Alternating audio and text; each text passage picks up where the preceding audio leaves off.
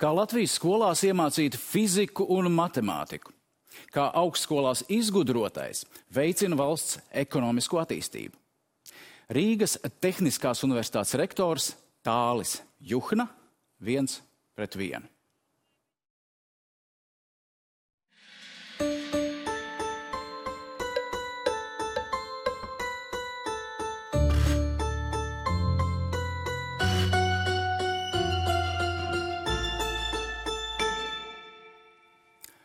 Labvakar. Labvakar. Vispirms jāapsveic jūs ar 1. septembrī rektora amatā. Daži mēneši. Paldies. Kādas sajūtas? Prieks, kad mūsu studentu pilsētiņā atgriežās studenti. Tas tāpēc, kāpēc mēs arī esam kā universitāte.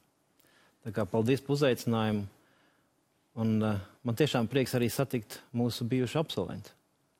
Jo, cik saprotu, jūs arī esat bijis... Man liekas, ka Latvijas televīzija, pilna Latvijas televīzija ar Tehniskās universitātes absolventiem.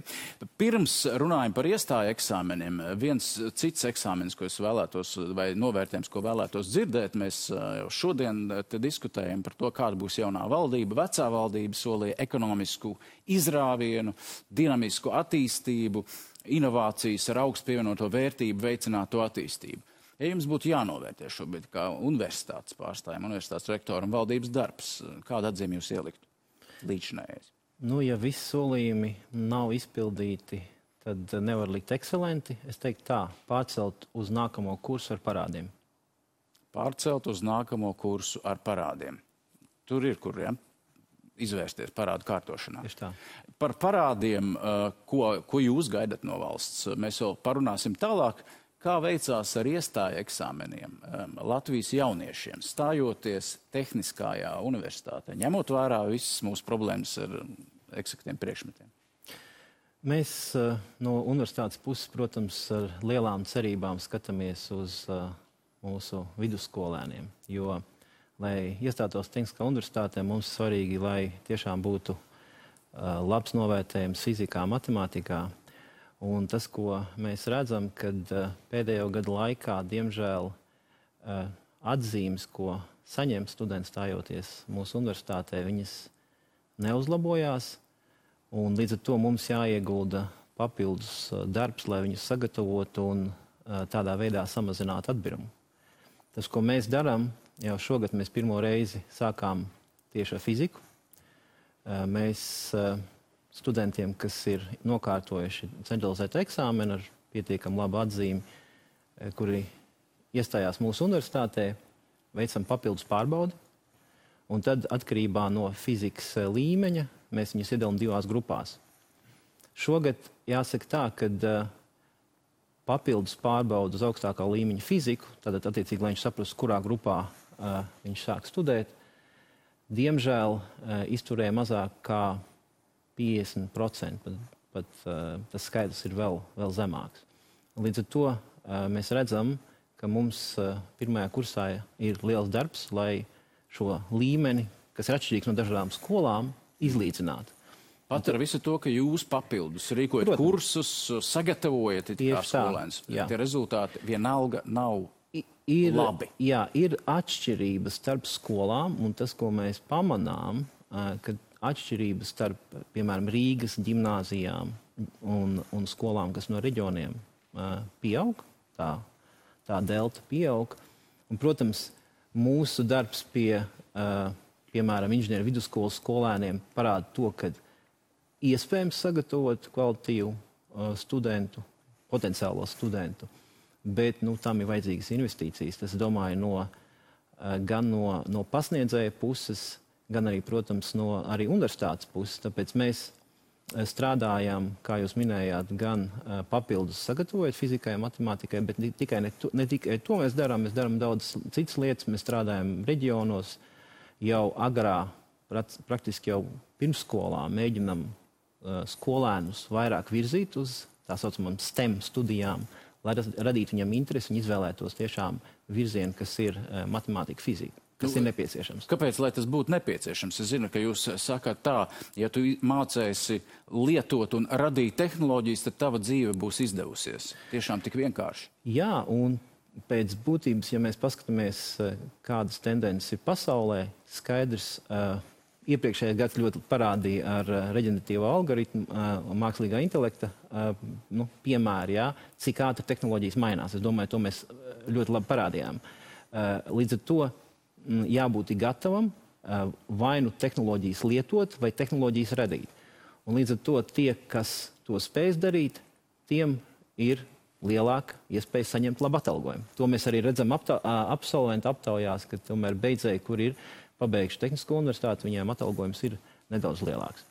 Nekā tiem, kas nav beiguši tehnisko universitāti. Kurās atkarībā no nozares, protams, bet principā inženieri ir ļoti pieprasīti. Arī ekonomikas ministrijas veiktās prognozes, teiksim, uz 2030. gadu skaidri parāda, ka ir gandrīz 10 000 augstākā līmeņa inženieru iztrūkums. Līdz ar to, ja tu esi pabeidzis universitāti, tev praktiski darbs ir garantēts. Un to mēs arī redzam mūsu absolventu aptaujās, ka principā vairāk kā tuvu pie 90% iegūst darbu profesijā, un turpina strādāt. Ja tu tiec līdz universitātei, ja tev ir tās tiec līdz zināšanas un interese radusies skolā.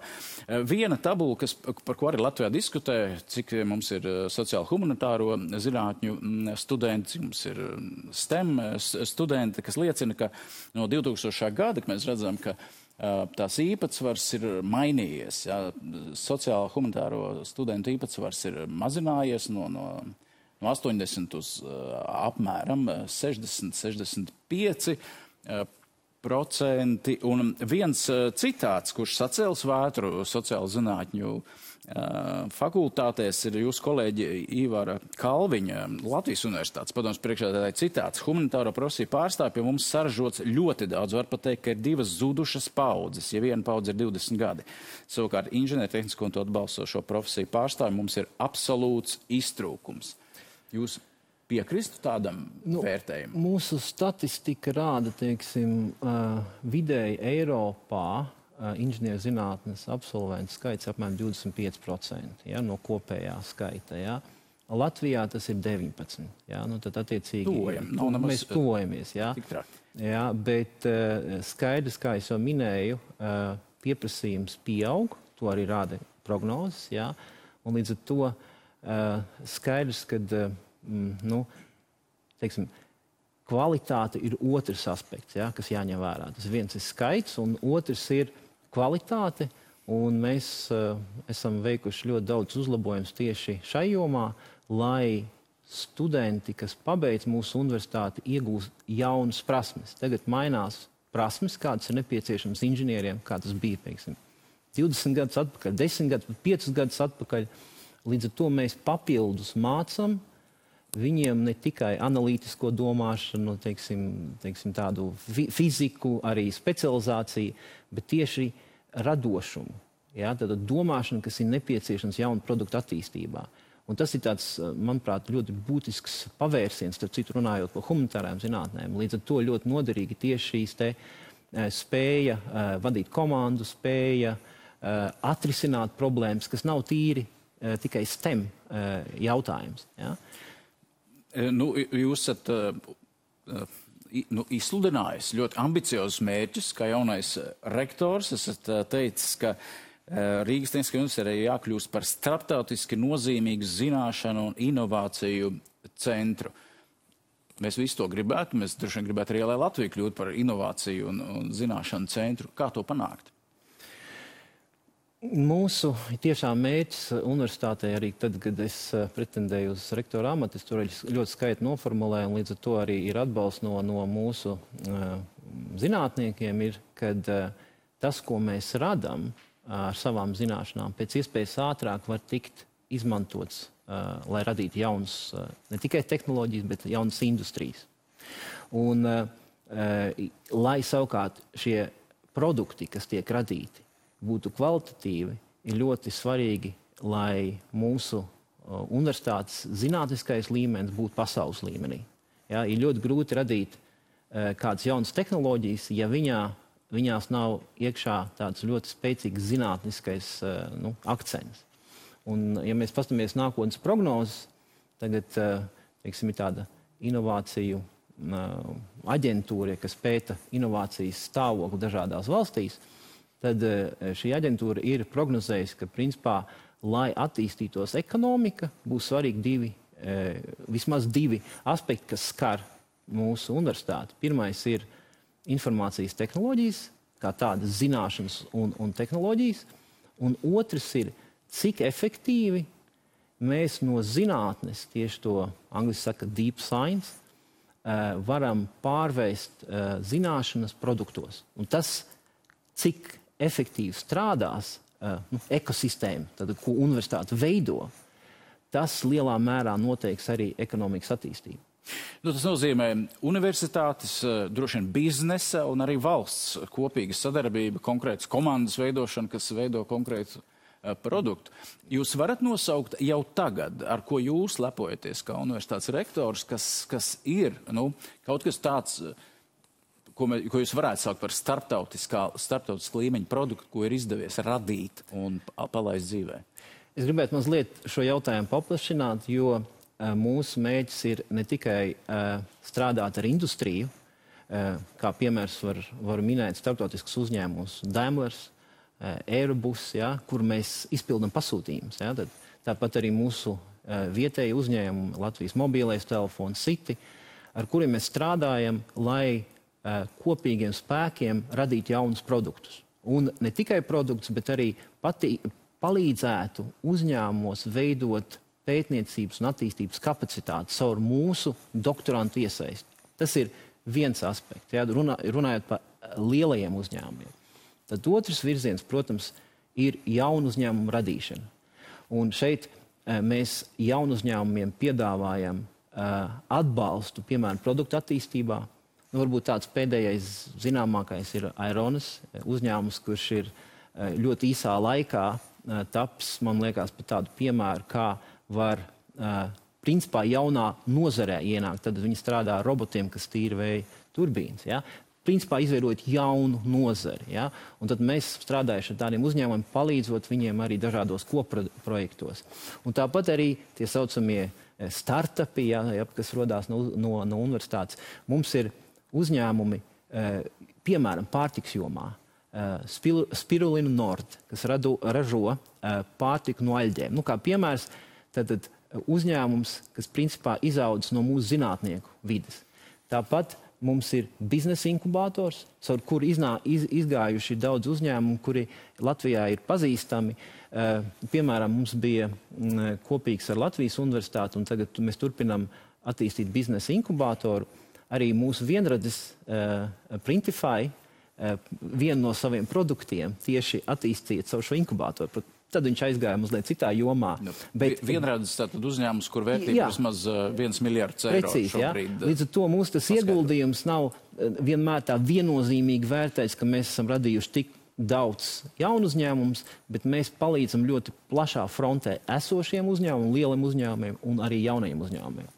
Vai šai jomā jūs arī runājat un saskatāt, kā jūs teicāt, valsts parādu, ko valsts nav izdarījusi, lai šo ekosistēmu veidot? Man liekas, tas, kas būtu jādara, ir ļoti skaidri jānoformulē, kad zinātnes universitātes, un man liekas, tas ir labs izdarīts darbs no tādas taksonomijas viedokļa, ka ir iedalīts universitātes, zinātnes universitātes, kuras ir 4, viena no viņām. Regulējumi jau vēl nav, likuma vēl nav. Nē, zinātnes likums tas ir cits, bet jau esošais augstskolu likums to paredz. Tātad ir 4 zinātnes universitātes. Tātad mēs, un jūs zināt, Latvijas universitāte. Bet tiek gaidīts vēl likums, kas... Jā, bet tas ir noderīgi, bet man liekas, kas mums ir svarīgāk, mēs varam atgriezties pie tā, mums ir svarīgāk, un šeit man tiešām ir prieks, ka ir sadarbība izglītības ministriju, mēs tiešām ceram, ka tas piepildīsies, ka ar nākamo gadu finansējums par studijām tiks piešķirts nevis pa konkrētām programmām, bet pēc, teiksim, tāda principa, ka tiek piešķirts finansējums pretī gaidot kaut kādus nodevumus, kas nav tikai studenti, bet arī pētniecības atdevi, arī inovācijas, un tādā veidā padarot šo finansējumu elastīgāku un mums iespēju precīzāk investēt tajās programmās, kuras noteiktajā brīdī ir pieprasītākas. Ja? Līdz ar to tas mums ir ļoti svarīgi, jo veidojot arī tagad universitāti, mēs kā rektors 4 mēnešus strādājam, mēs esam arī būtiski uzlabojuši mūsu pārvaldes sistēmu. Tad mums iepriekšējā valdība, manuprāt, tas bija labs izdarīts darbs, ka tika ieviest tāda diezgan skaidra mehānismus gan ar padomēm, gan ar, teiksim, rektora, teiksim, tā, komunikāciju ar padomēm, ieviest principus, kas ļauj precīzāk formulēt mērķus. Līdz ar to šis ir mums ļoti būtisks, šī veids, kā tiek piešķirts finansējums, bet tas, ko atgriežoties pie jautājuma par inovācijām, es domāju, ka ļoti skaidri būtu noformulēt, ka zinātnes universitātes viens no uzdevumiem ir tieši inovāciju attīstība. Ja? Tad ne tikai studentu sagatavošana, ne tikai zinātne, bet arī inovācija attīstība. Mēs no savas puses esam izveidojuši, manuprāt, ļoti, es pat teiktu, mūsu reģionā tādu modernu sistēmu, kā notiek inovācija attīstība, kā notiek tehnoloģiju pārnese. Vienkārši informācija tāds piemērs ir, ja, kad ar tehnoloģiju pārnesi mūsu universitātē strādā kaut kur 70 cilvēki. Tad 70 darbinieki, kas strādā uz finansējumu, kas nāk no Eiropas, galvenokārt uz projektiem, ja, un palīdz tas, ko mēs minējām, veidot startupus, atbalstīt jaunos uzņēmumus, strādāt ar industriju. Līdz ar to mums ļoti skaidri nopozicionēt, kad universitāšu viens no uzdevumiem ir tieši inovācija atbalsts. Jūs minējāt, ka padomes formulē uzdevumus, kas ir jums jāizpild, tie ir izmērām uzdevumi, un acīm redzot, tas šobrīd, vismaz jūsu universitātē, tas tā notiek. Es nezinu, kā tas ir citās, tad jārunā ar tur miedarbības ar padomu un valdi. Bet par jums pašu runājot, kā jūs nonācāt līdz rektora amatam, jūs savu maģistra un doktora grādu ieguvāt ārzemēs, Zviedrijā. Jā. Un esat teicis, ka ļoti daudz esat no turienes paņēmis sev, un acīm redzot, tagad mēģināsiet ieviest arī visā Tehniskā universitātē. Kas tas ir? Es domāju, ir ļoti daudz lietas, bet tas, ko es paņēmu no Zviedrijas, ir, kad mēs savādāk skatāmies uz studentiem. Studenti mūsu gadījumā ir mūsu kolēģi. Tas ir tas, ko es arī parasti pirmajā kursā saku mūsu studentiem. Viņi mazliet nobijušies, nāk no skolas, bieži sauc mūs par skolotājiem, profesors, jā. Bet mēs sakam, ka mēs sagaidām, kad mēs no jums attieksmi līdzīgi tā kā no mums, ka mēs jūs respektējam, mēs nodrošinām jums labāko, ko mēs varam izdarīt, bet mēs arī sagaidām, ka jūs strādājat, ka jūs investējat savu laiku, uzmanību, lai nokārtot eksāmenus laicīgi. Ja? Un šī te attieksmes maiņa, kā pasniedzējs strādā studenti, tas ir tas, ko es ieguvu Zviedrijā. Tas man bija, Tehnisko universitāti beidzu 94. gadā būvniecības fakultāti, pēc tam es aizbraucu uz Zviedriju, un šis man bija tas galvenais, ko es redzēju kā atšķirību. Atbraucot, strādājāt ūdens pētniecības un biotehnoloģiju laboratorijā. Mēs atradām vienu sižetu Latvijas televīzijā. 2000. gads bija tāds raidījums, tolaik 21. gadsimts ar zinātni, 21. gadsimts tikai sākās. Un jūs aktīvi sadarbojaties Rīgas ūdeni. Lai mēs visi varētu dzeramu ūdeni dabūt, tur darbojas Rīgas Tehniskās universitātes darbinieki. Viens neliels video lūdzu.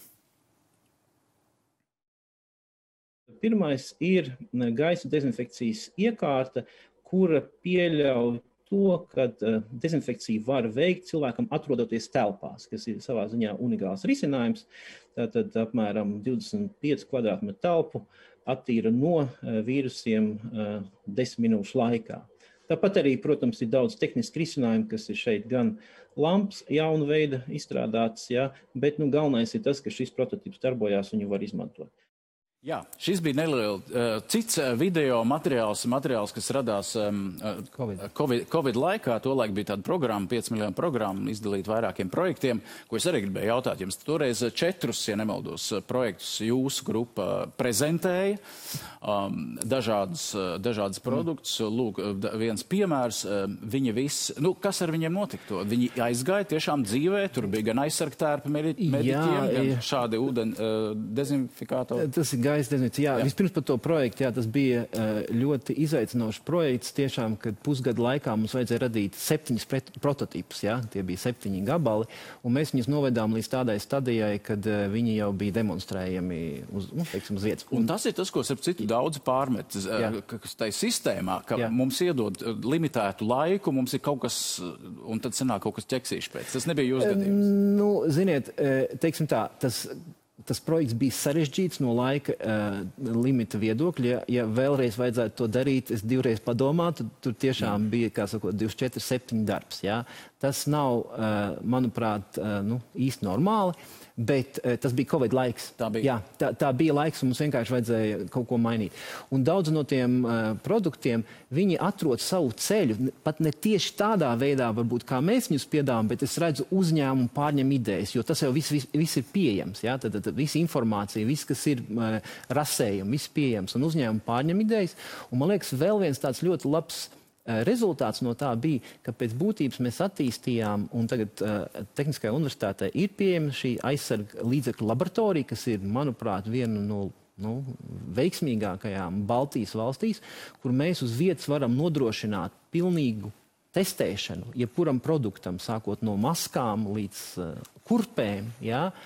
Tā, kad pēc tam, kad viņš izgāja šos testus, viņu to produktu var ieviest ražošanā. Tas bija tāds viens tā kā papildus veiksmes stāsts, un protams, tās zināšanas, kas rodās šādos projektos, viņas tālāk tiek pārnestas citos projektos, un dažreiz tas ceļš, kur nonāk tas atklājums, viņš ir pilnīgi neprognozējams. Ja? Tad varbūt jūs sākāt ar gaisu, un beigās mums ir, piemēram, tagad projekts, kas no šī projekta izriet kopā ar vairākiem Vācijā un citās valstīs, teiksim, pētniekiem, kur mēs izmantojam optiskos vadus ūdens dezinfekcijai. Ja, tad pilnīgi liekas, kāds sakars ar optikai, ar ūdens dezinfekciju. Bet šis projekts radīja mums iespēju iegūt starptautisku finansējumu projektos, kas ir tādi augsta riska projekti. Un tā rezultātā ir ļoti veiksmīgi izstrādāts produkts, ko Vācijā ir ieviesuši. Augsta riska projekti. Mēs Latvijā arī runājam par to, kā augsta riska projektus atbalstīt. Ir autobu programmas, kaut kādas ir LIA programmas, vai jūsuprāt šeit ir tā ekosistēmas daļa sakārtot? Un tie, kas vēlas kaut ko augsta riska vai jaunu radīt, var tikt pie šī finansējuma? Ja mēs skatāmies no inovāciju tā mērījumi, tāda, kā es minēju, veids, kā mēs mēram inovācijas, tad, diemžēl, Latvijā riska kapitāls ir nepietiekams. Tas, ko jūs runājat, augsta riska produkti, tos parasti finansē riska kapitālisti. Ja? Un iemesls ir iespējams tas, ka mums nav pietiekami pievilcīgs arī, teiksim tā, mehānisms, kā mēs varam investorus piesaistīt Latvijai. Dažādi aspekti tur ir.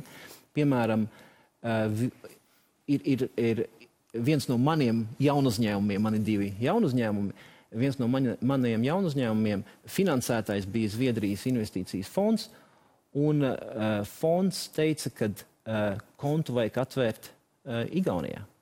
Jo ātrāk, iespējams, vēl kaut kāda apsvēruma viņiem ir, ja? Bet tas tāds instants piemērs, kas saka, Igaunijā mēs to kontu varam ātrāk, veiksmīgāk atvērt, lai jūs varētu sākt finansēt savu jaunu uzņēmumu. Līdz ar to ir ļoti daudzi aspekti, kas jāņem vērā, lai piesaistītu šo riska kapitālu, un tas ir pamats, lai varētu finansēt riska projektus. Konkrētajā gadījumā jūs arī noskaidrojāt, kāpēc Latvijā jūsu partneris nevēlējās atvērt kontu? Es mēģināju, bet tas ir viņu investoru savu iekšējā politika, kāpēc viņi tā dara. Vēlreiz, tas viņu nosacījums bija, lai mēs varētu dabūt šo investīciju, ja, tad mums tas bija jāatver konts Igaunijā. 2000. gads, vēlreiz atgriežamies pie tā, kā jūs sākāt savu zinātnisko darbu Latvijā. Vēlreiz tātad lūdzu video. Mēs atrodamies ūdens ņemšanas stacijā Daugava, kurā tiek veikti uzlabošanas darbi, lai pilnveidot ūdens kvalitāti. Tātad, lai uzlabotu ūdens kvalitāti, ir jāsadarbojas gan zinātniekiem, gan ūdens praktiķiem. Es šeit pārstāvu Rīgas Tehnisko universitāti. Mēs sadarbībā ar Rīgas ūdeni un ar šveiciešu speciālistiem esam pētījuši, kā var uzlabot ūdens kvalitāti Rīgas pilsētā. Video jauns.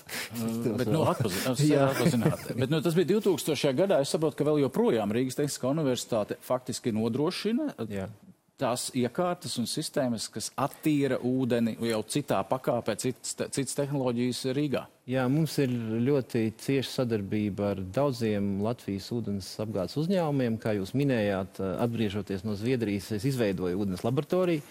Un mūsu pētniecības objekts bija primāra ūdens kvalitāte, tieši dzeramā ūdens kvalitāte. Un tas, ko jūs redzējāt šeit, tā ir dzeramā ūdens sagatavošanas stacija Daugava. Un mēs šeit, šajā projektā pētījām, kā var uzlabot biofiltru darbību.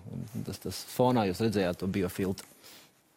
Jā, es saprotu, tur ir pārēj no reaģentiem uz ionizācijas veidu, kā attīrīt ūdeni, un tas joprojām darbojas, un tāpēc mēs no krāna varam dzert pilnīgi droši Rīgā, vai nevaram? Jā, tas ir viens no mūsu tādiem, manuprāt, sasniegumiem, ja mēs paskatāmies, ka cilvēki aizvien vairāk lieto krānu ūdeni. Es uzskatu, ka tur ir arī mazliet mūsu artava, jo par to mēs esam runājuši daudzus gadus. Es arī TEDxā uzstājies ar to runu, jo skaidrs, ka tas ir mūsdienās ļoti būtisks aspekts arī saistībā ar klimatu izmaiņām, protams. Jā, tas ir ekoloģijai daudz draudzīgāk.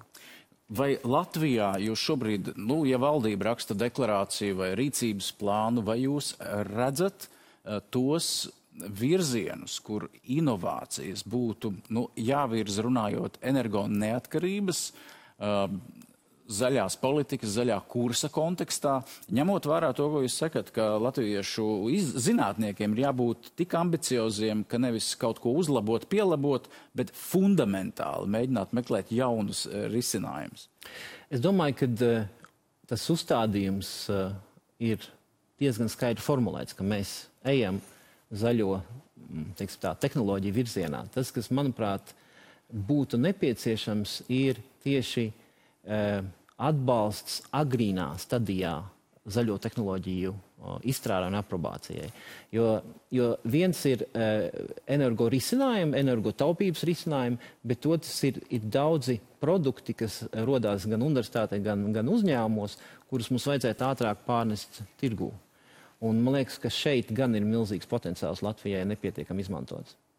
Ko tur var darīt valsts vairāk? Vai kādā veidā šo potenciālu izmantot? Jā, ir, piemēram, tāda atbalsta programma, valsts pētījuma programma, kura kā rezultātā tiek izstrādāti jauni modeļi, piemēram, kā modelēt klimata izmaiņas. Tāpat, ja ir šāds atbalsts tehnoloģiju izstrādē valsts pētījuma programmās, tas noteikti radītu papildus iespēju arī uzņēmumiem pēc tam no tā, kas rodās no šādas valsts pētījuma programmas, ātrāk ieviest un izmantot ražošanā. Līdz ar to tajā jomā, kas ir zaļās tehnoloģijas, tur, ja mēs paskatāmies arī pasaules pieredzi, tad 70% pēc būtības no zaļo tehnoloģiju patentiem nāk no divām valstīm, no Ķīnas un no Amerikas. Ja? Un skaidrs, ka tās tehnoloģijas, kas tagad tur rodās pēc apmēram 7-10 gadiem, būs tirgū, un līdz ar to jūs varat prognozēt, kādi būs galvenie spēlētāji zaļo tehnoloģiju jomā. Tas ir ilgtermiņa process, bet skaidrs pastoties, kur rodās patenti, kur rodās zināšanas, tas lielā mērā arī pateiks, kuras no valstīm, kā sakot, būs tās, kas šo procesu ietekmēs. Tad ir jautājums, vai fundamentāli Latvija var šai jomā ar savu patentu kaut kādā veidā vispār iespraukties? Jā, noteiktās jomās, noteiktos virzienos var. Mums arī jau kādu laiku atpakaļ bija izveidot zaļais inkubators, kur daudz no risinājumiem, kas varbūt ir optimizācijas kaut kādu uzdevumu, piemēram, pilnveidot biogāzes procesu, ja?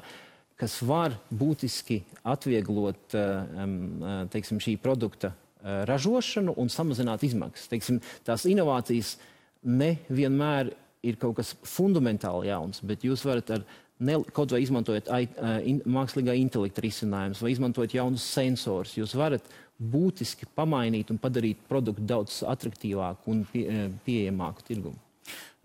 Nu, jāsaka, diemžēl, bet šobrīd daudzās valstīs, arī Latvijā, tiek ražotas tehnoloģijas, kas ir tiek izmantotas karā, militāriem mērķiem. Tie ir droni un citas lietas. Mēs zinām, kā notiek Ukrainā, un tas notiek. Nu, kāds pienesums šobrīd ir Tehniskajai universitātei? Mums ir viens interesants projekts. Es kā piemēru minēšu sadarbībā ar Ukrainu. Kā jūs zinat, šī kara rezultātā tiek bojāta infrastruktūra un arī kultūrvēsturiskie pieminekļi, baznīcas. Mums ir viens projekts, kur mēs ar mūsu 3D skanēšanas tehnoloģijām veidojam digitālos dviņus Ukrainā baznīcām.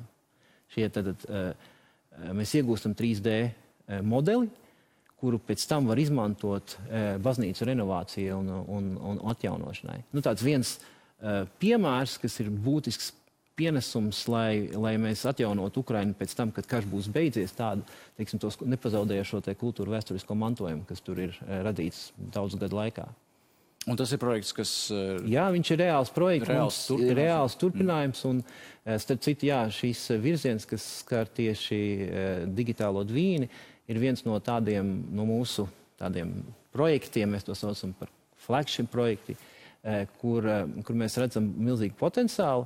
Teiksim, Ķīpsela tiek pārveidota par digitālo dvīņu. Tad mēs veidojam digitālo dvīņu Ķīpselā, kas ir veids, kā mēs varam optimizēt, energoefektivitāti palielināt un arī nodrošināt ļoti labu servisu studentiem, izmantojot, teiksim, mākslīgā intelektu un teiksim, tāds iespēju studentiem arī apgūt jaunās tehnoloģijas, atrodoties Ķīpselā.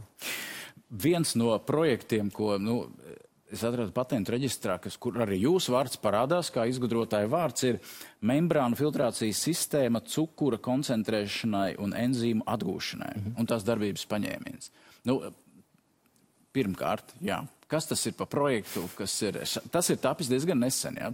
Ja var īsos vārdos izskaidrot. Jā, tas ir pēc būtības risinājums, kā mēs varam no atkritumiem radīt biodegvielu. Un, lai radītu biodegvielu, atkritumus ir jāpārstrādā un atkritumos esošais cukurs jāizdala, un to izdala ar hidrolīzes metodi, tātad izmantojot enzīmus, ko ražo baktērijas. Savukārt, lai nosfiltrētu enzīmus no cukura, ir mūsu inovācija, mēs izmantojam membrānu tehnoloģiju, un tādā veidā mēs koncentrējam cukuru, izmantojot nevis dārgas un energoietilpīgas metodas, teiksim, ķīmiskās metodas vai teiksim, kaut kādu tvaika apstrādi, bet izmantojot relatīvi lētu membrānu tehnoloģiju. Un tā rezultātā tu iegūsi cukuru, no cukura tu vari ražot degvielu, biobutanolu, piemēram. Atliek palaist ražošanā? Jā, mums ir arī ļoti... Atnākot uz mūsu laboratoriju, var redzēt arī prototipu, liela izmēra iekārtu, kur strādā, un to mēs varam parādīt lielā mērogā. Kas man vēl likās interesants, ar izgudrotājiem ir vēl tāds vārds: Antona Rajana Priesad Perera Veras Rija Aračīge. Tas nav Latvijas pilsonis, acīm redzot. Un cik lielā mērā jūs piesaistat un noturat Rīgas Tehniskā universitātē cilvēks, kas iespējams ieradušies pirmā kursā un pēc tam palikuši šeit un nodarbojas ar zinātni? Jā, Antons ir tas viņa īsais vārds, viņu sauc Antons, viņš ir mans doktorants. Jā, viņš arī strādā vienā uzņēmumā Latvijā, jā, tā kā viņš turpina savu dzīvi Latvijā, jā, ļoti veiksmīgi. Viņš ir viena uzņēmuma attīstības direktors. Ja? Un tas, ko mēs darām, mēs mēģinām piesaistīt tiešām talantīgākos ārzemju studentus. Kopējais skaits, procentuāli mums kaut kur 20-25% ārzemju studenti.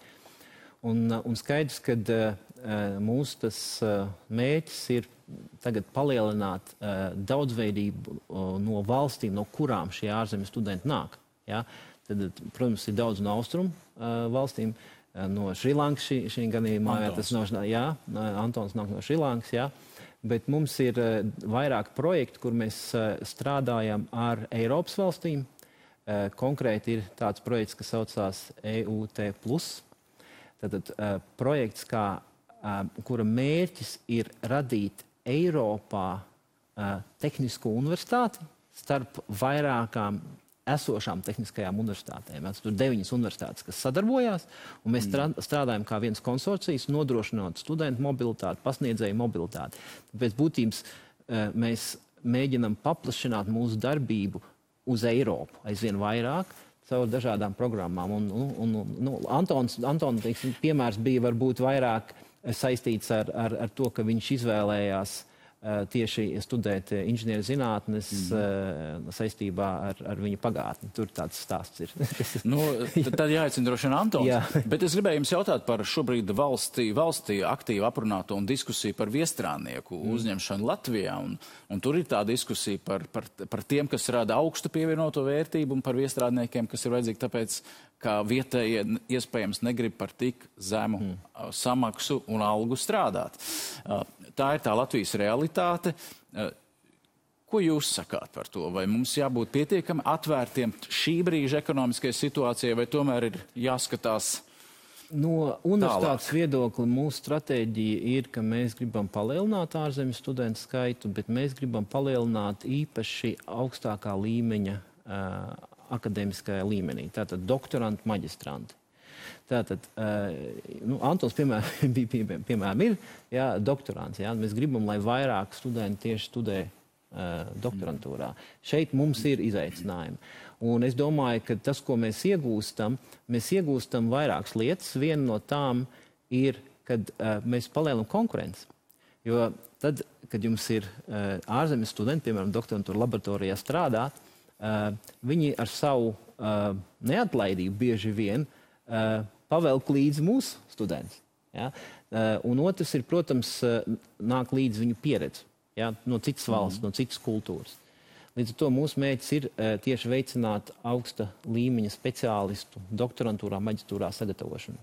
Un ja jūs nebūtu augstskolas rektors, tad jūs esat pilsonis vai iespējams politiķis, kuram jālem par to, vai šobrīd atvērt kaut kādā mērā vai atvieglot viestrādnieku ieplūšanu Latvijā, kādus kritērijus vai nosacījumus jūs ņemtu vērā šobrīd?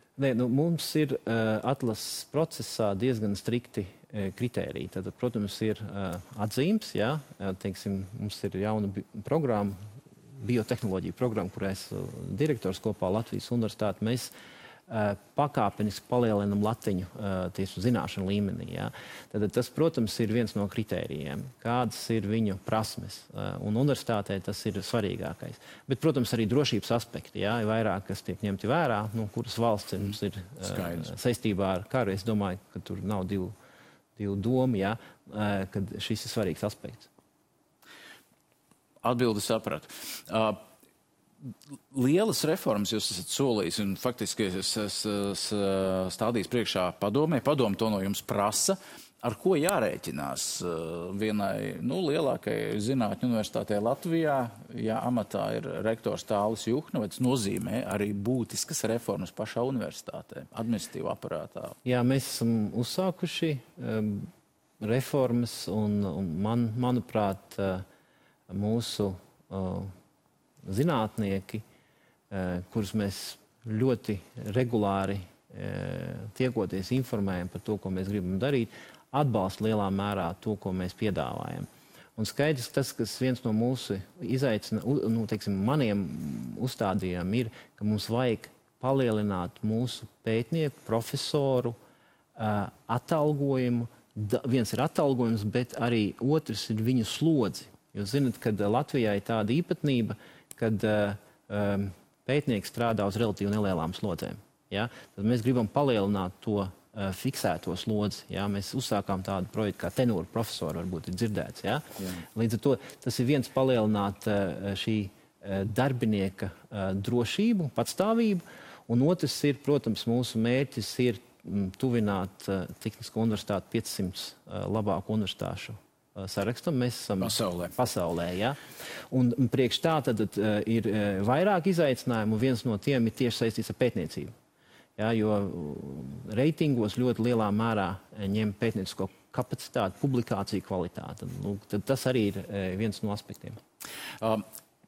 Beigās mums ir pēdējās 5 minūtes, un es gribēju pajautāt par mākslīgo intelektu. Es arī palūdzu mākslīgam intelektam jautājumu, ko es varētu uzdot Tālim Juhnam.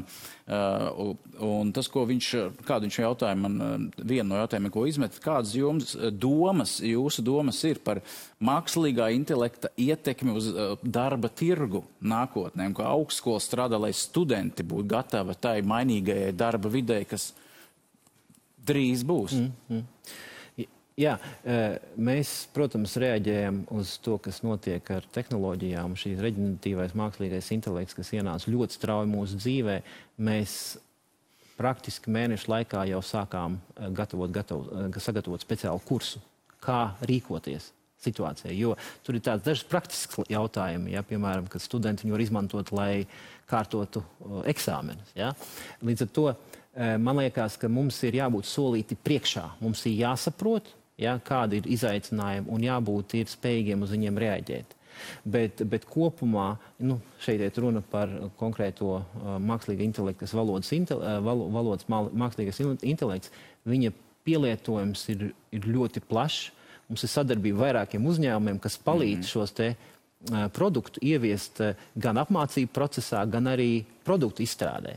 Līdz ar to mana atbilde būtu tāda, ka mēs nevaram izvairīties no tā, mums jābūt gataviem, mums jābūt gudriem un solīt priekšā.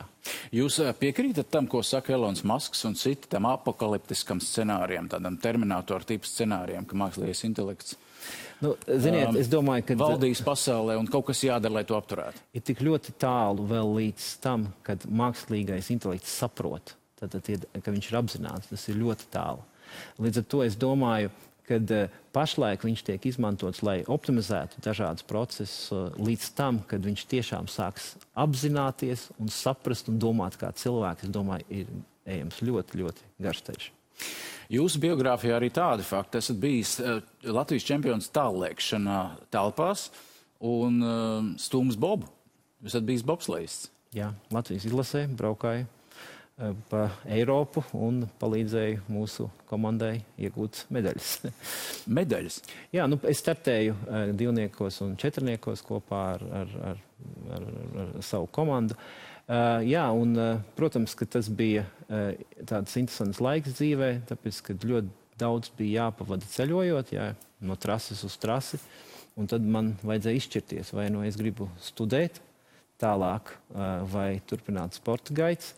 Es izlēmu studēt, aizbraucu uz Zviedriju, bet mūsu sadarbība nav beigusies ar kamaniņām, ar bobsleju, ar skeletonistiem. Mēs strādājam ļoti cieši viņiem, palīdzam viņiem izveidot ragavas un uzlabot viņu rezultātus. Tā kā nekur tālu es neesmu aizgājis.